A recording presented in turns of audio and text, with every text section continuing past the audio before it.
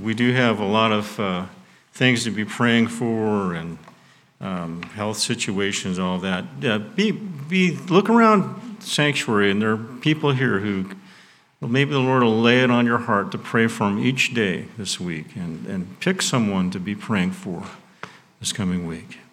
All right, if you could really excel in one quality, which quality would you choose?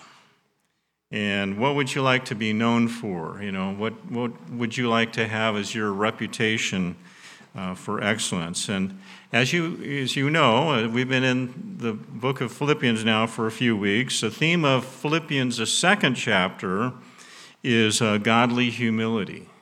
The humility that we see in Jesus Christ. And Paul started out talking about the example of Christ's humility. And he's a premier example. He's the best example of humility. And then he moved on to his own life and how humility had changed his life and gave him the ability to handle situations differently than he normally would have. And now we're going to study the end of chapter 2 of Philippians, and Paul's going to shine the spotlight on two of his co-workers, Timothy and Epaphroditus, and some translations just shorten that to Epaphras, and they're shining examples of Christ-like humility. And I'm glad he included these two examples of Timothy and Epaphroditus. If he had just talked about Christ and himself, then we might use it as an excuse and saying, well, I'm not an apostle like Paul, and I'm certainly not Christ, and I'm just an ordinary Christian, so that kind of humility, that level of humility is above my spiritual pay grade. I know it's a great goal. I agree with it. That's what we should shoot for, but I'm just an ordinary Christian. But the humble mindset of Timothy and Epaphroditus takes away that excuse, that lame excuse. Christ-like humility is for all believers to experience and to express in our life. Every single Christian, right?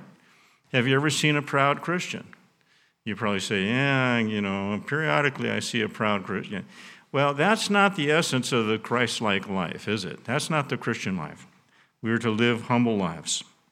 Now, by way of introduction, Timothy, the name Timothy means one who honors God. One who honors God. And Timothy consistently was a God-honoring person. And then the name Epaphroditus means charming. I don't think he was a prince, but if he was, then he was Prince Charming. All right, I got, thank you for a little chuckle there. I appreciate that. I call Epaphroditus and Timothy two shining stars because of what we studied last week. Last week, Paul made it very clear that when Christians overcome their mumbling and grumbling and disputes and fighting, and when they learn through humility to work together as a team in unity, they shine like the stars of heaven for the world to see. And the world is looking at Christians, and they look at how Christians live, and when they see the light of Christ shining through our lives, it increases our testimony. And humility gave these two examples of ordinary Christians, if you will, Timothy and Epaphroditus, they gave them power over the pitfall of petty disputes, and they were shining like the stars of heaven. When we bicker and we fight and we start getting into petty disputes, it takes away our testimony, and we don't want that to happen. It's not worth it. I want to tackle today's scripture in two parts. The first part describes Timothy, Mr.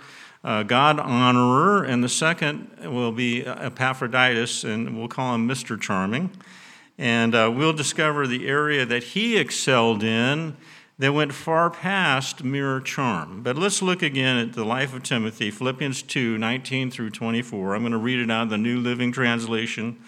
And I want you to listen carefully to find out what Timothy excelled in, the quality he excelled in. If the Lord Jesus is willing, I hope to send Timothy to you soon. Then when he comes back, he can cheer me up by telling me how you are getting along. I have no one else like Timothy who genuinely cares about your welfare. All the others care only for themselves and not for what matters to Jesus Christ. But you know how Timothy has proved himself like a son with his father. He has helped me in preaching the good news. I hope to send him to you just as soon as I find out what is going to happen to me here. And I have confidence from the Lord that I myself will come to see you soon. You know, Paul was planning on sending Timothy to the Philippian church to encourage them, but he didn't know exactly when he'd be able to send Timothy. He wanted to wait until his court case was decided. He wanted to know whether he would be freed from house arrest or whether he would be executed. And Timothy's job would be the one to deliver the news to the church in Philippi. And he was the perfect man for the job. Why do I say that? Well, number one, he was with Paul on the second missionary journey when Paul started the church in Philippi. So he knew the people there, and he had a special relationship with the believers there. He had a real heart for them, just as the Apostle Paul had. And literally, in the Greek, Paul said that he had a real soul for the believers there. I guess you could call them soul brothers. All right, I'm going to let that one, borderline, they're soul brothers, okay. But I guess that Timothy also had a proven track record in ministry. He had been used by God on several occasions to go to different churches that Paul had started, to encourage young believers in the faith, to teach them and to strengthen them, and he had a powerful track record as far as his word, as far as his example. He worked side by side with the Apostle Paul. He was like a loyal son serving with his father. And so Paul saw him in action. He knew his character, knew his heart, knew his potential. Timothy was a perfect choice to go to strengthen the church in Philippi. And God had given didn't give Paul a word, but gave hope in his heart that he would soon be released and be able to start preaching again throughout the Roman Empire. And tradition tells us, church history tells us that Paul was released from that first imprisonment, and that he did serve the Lord, and he went on itinerant ministry from place to place in the Roman Empire for a few years, maybe even several years, before his second imprisonment. But I want us to turn our attention back to Timothy, and the question is, what quality did Timothy excel in more than other qualities and more than other people? What was the quality that he had a reputation for? And then we see that in verses 20 through 21. I have no one else like Timothy who genuinely cares for your welfare. All the others care only for themselves and not for what matters to Jesus Christ. What did he excel in? He genuinely cared for people. He consistently put the needs of other people first.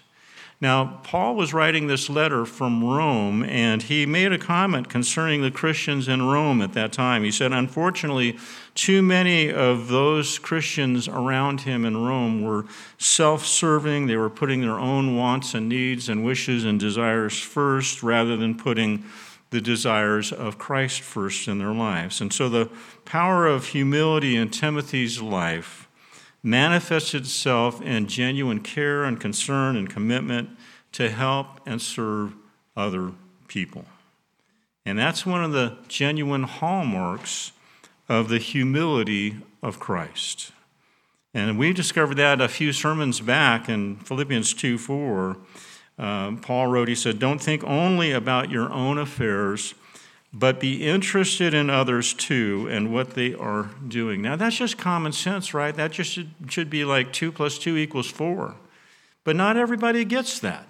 Not everybody is imprinted that way. That selfish nature seems to take over. But putting the needs and cares of others, be concerned about it. Be aware of what's going on in other people's lives and care about them. And that's really what the Christian faith is, and that's what humility is able to empower us to do. Like what I said before, when it came to genuine care and concern for other people, Timothy was a shining star. That was the power of humility in his heart. I was reflecting on the different ministers I've served under, before I came to this church. I served under 3 other ministers in 2 different churches. First church I was at, there were 2 ministers I served under. And in the second church I served at in Downey, there was a 3rd minister I served under. Out of those 3 ministers, the one that had the greatest impact on my life was the man from Downey, because he genuinely cared for people. He may not have been the best preacher out of those 3 preachers. He may not have had the most successful church out of those 2 churches, but he had the biggest impact. That example he set for me to genuinely care about people. That's the important thing, isn't it? And do you mind if I do a little rabbit trail here? It's nice to have Keith back with us, but I've heard that Keith has maybe been a little bit lonely because he got rid of his buddy pack this week. He's without his backpack, and we're thanking God for that. Yeah. And so the Lord's making progress little by little. Amen. All right. Now you might say, Dave, come on. Timothy wasn't a full-on apostle, but he was as close to an apostle as you could get without being an apostle. And so, maybe we don't have to take it all that seriously. Again, I don't want us to fall into the excuse trap. And I came across a story of a lady who had the same spirit of genuine concern for other people, similar to Timothy, similar to Paul, similar to Christ. And it's a story that was related by Leith Anderson, who was a minister, an author in Minnesota. And he wrote this. He said, "I've been blessed by some truly humble people. One I remember most is Joan Hollister Gilbert. Joan was a delightful person who had a long, difficult, and courageous battle against cancer. During her illness, her husband Jack was diagnosed with cancer, and she had to deal with that and eventually with Jack's death. A few years later, when Joan was dying, with just a few days left to her life, she invited Charlene and me to come and sit by her bedside, and she said she knew she was going to die, and she talked about it. And most people, in my experience, choose not to do that. She said she wasn't afraid. She said she was excited about entering the presence of God. But that was by far the shortest part of the conversation. Most of the time, she talked about people for whom she was concerned. She talked about us and our children, and she talked about her children and the children of others. And I found out that on that day, and the day before, and the day after, leading right up to her death, she invited a whole list of people to come to her bedside so she could bless them before she died. Those who could not come, she talked with on the phone. If anyone ever had a right to be self-concerned, if there was ever a time when she had every justification to be primarily focused upon herself, it was Joan, and it was right then. But she lived out humility. She cared more about others and their needs than she cared about herself and her own needs. Humility is for every believer, amen? Not just for Timothy and Paul and Christ, it's for every believer.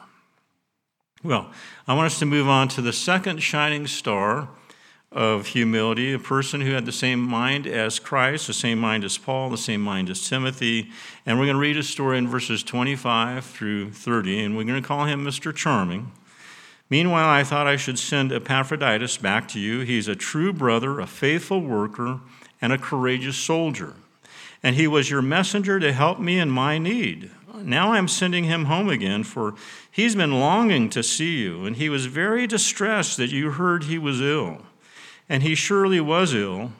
In fact, he almost died. But God had mercy on him and also on me, that I would not have such an unbearable sorrow. So I am all the more anxious to send him back to you, for I know you will be glad to see him, and that will lighten all of my cares. Welcome him with Christian love and with great joy, and be sure to honor people like him. For he risked his life for the work of Christ. And he was at the point of death while trying to do for me the things you couldn't do because you were far away.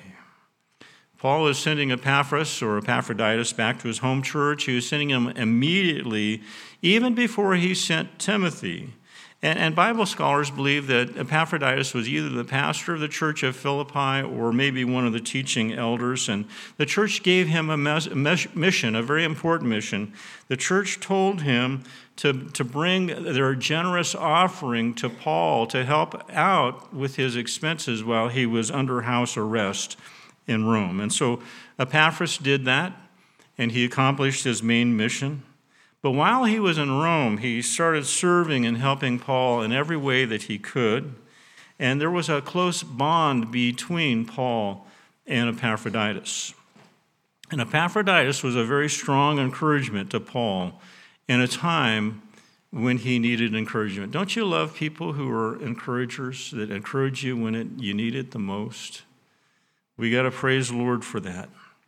But then Epaphroditus got sick, and the church back home heard about it, and they were very, very concerned, very upset. And it was taking him probably longer to get back than they thought, and so they probably had sent a messenger. What's going on? How come Epaphroditus isn't back here? And is Epaphroditus okay? And so some of the Bible commentaries think that Epaphroditus was probably sick for 2 or 3 months. See, it took anywhere from 4 to 6 weeks to travel from Philippi to Rome, another 4 to 6 weeks to send a messenger back with the news. And so that would be anywhere from 2 to 3 months. And, they didn't have cell phones, and they couldn't send emails. But that's the way things work. And Epaphras had a similar genuine heart, a genuine concern for people that Timothy and Paul had. You see, he was getting homesick, and he didn't want the church family back home to be so distraught about him, be so upset about the news that they heard. And so Paul sent him back home so that they could see that he was okay. And when they saw that he was okay, they would be okay. And when Paul knew that they were okay, then Paul would be okay. How we are doing affects more than just ourselves. It affects a lot of people. Amen? Now, I hope you'll bear with me just for a side note here, but it's important, I think, to clarify something. From Epaphroditus' experience, from his sickness, we see that it is not God's will to miraculously heal everybody all the time.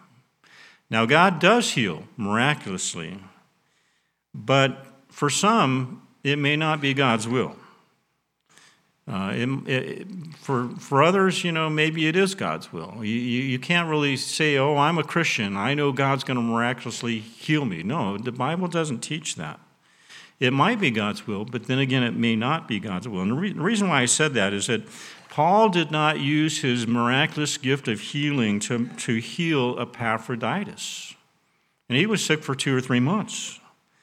Now, I'm sure that Paul prayed for him just like we can pray and should pray and do pray for our brothers and sisters who are sick. But sometimes God will heal right away when it's his will, but sometimes God lets nature run its course. And when you think about it, Paul had a thorn in the flesh that he prayed a number of occasions that God would remove this thorn in the flesh. Well, God didn't remove the thorn in the flesh. He had a greater purpose for that thorn. And so there's power in humility and there's power in staying humble.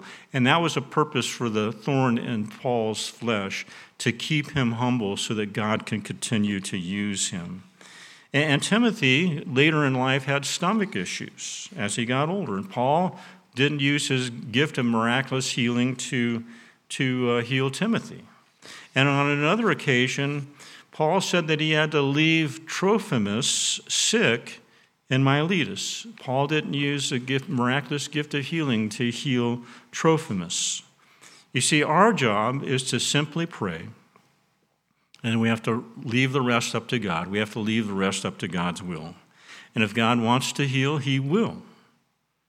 But if not, then we accept it. God has a greater purpose. But I want to get us back to Epaphroditus. What quality did he excel in? And Paul called him three things. He said that he was a fellow brother, he was a fellow worker, he was a fellow soldier. And those are excellent terms, but I think there's something else that was involved. And Paul didn't look down on Epaphroditus. He treated him as an equal, if you will, a fellow brother, a fellow worker, and a fellow soldier. But I believe the key is found in verses 29 through 30. Welcome him in Christian love. Welcome Epaphroditus when I send him back to you. Welcome him in love and with great joy, and be sure to honor people like him. Why? For he risked his life for the work of Christ, and he was at the point of death while trying to do for me the things you couldn't do because you were far away. He was willing to sacrifice his life to serve the Lord, to serve Paul, to serve his church, to do stuff on behalf of the church that they couldn't do because of the distance. He was willing to sacrifice his life. I think literally in the Greek, he was willing to gamble his life. And what do we learn from the life of Epaphroditus? The power of humility gives us the power to take some risks for God's service. I'm going to say that again.